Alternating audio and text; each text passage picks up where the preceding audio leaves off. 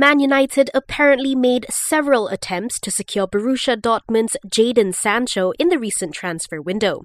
According to reports, United made 4 offers before ultimately failing to agree a transfer fee for Sancho. Sancho has also been linked with Liverpool and Bayern Munich. Speaking of United, the club could be without players Anthony Martial and Victor Lindelof for their upcoming EPL clash against West Brom. Both players are still recovering from back injuries. Top-seed tennis player Novak Djokovic has urged authorities to allow players to compete in the Australian Open during their second week of quarantine.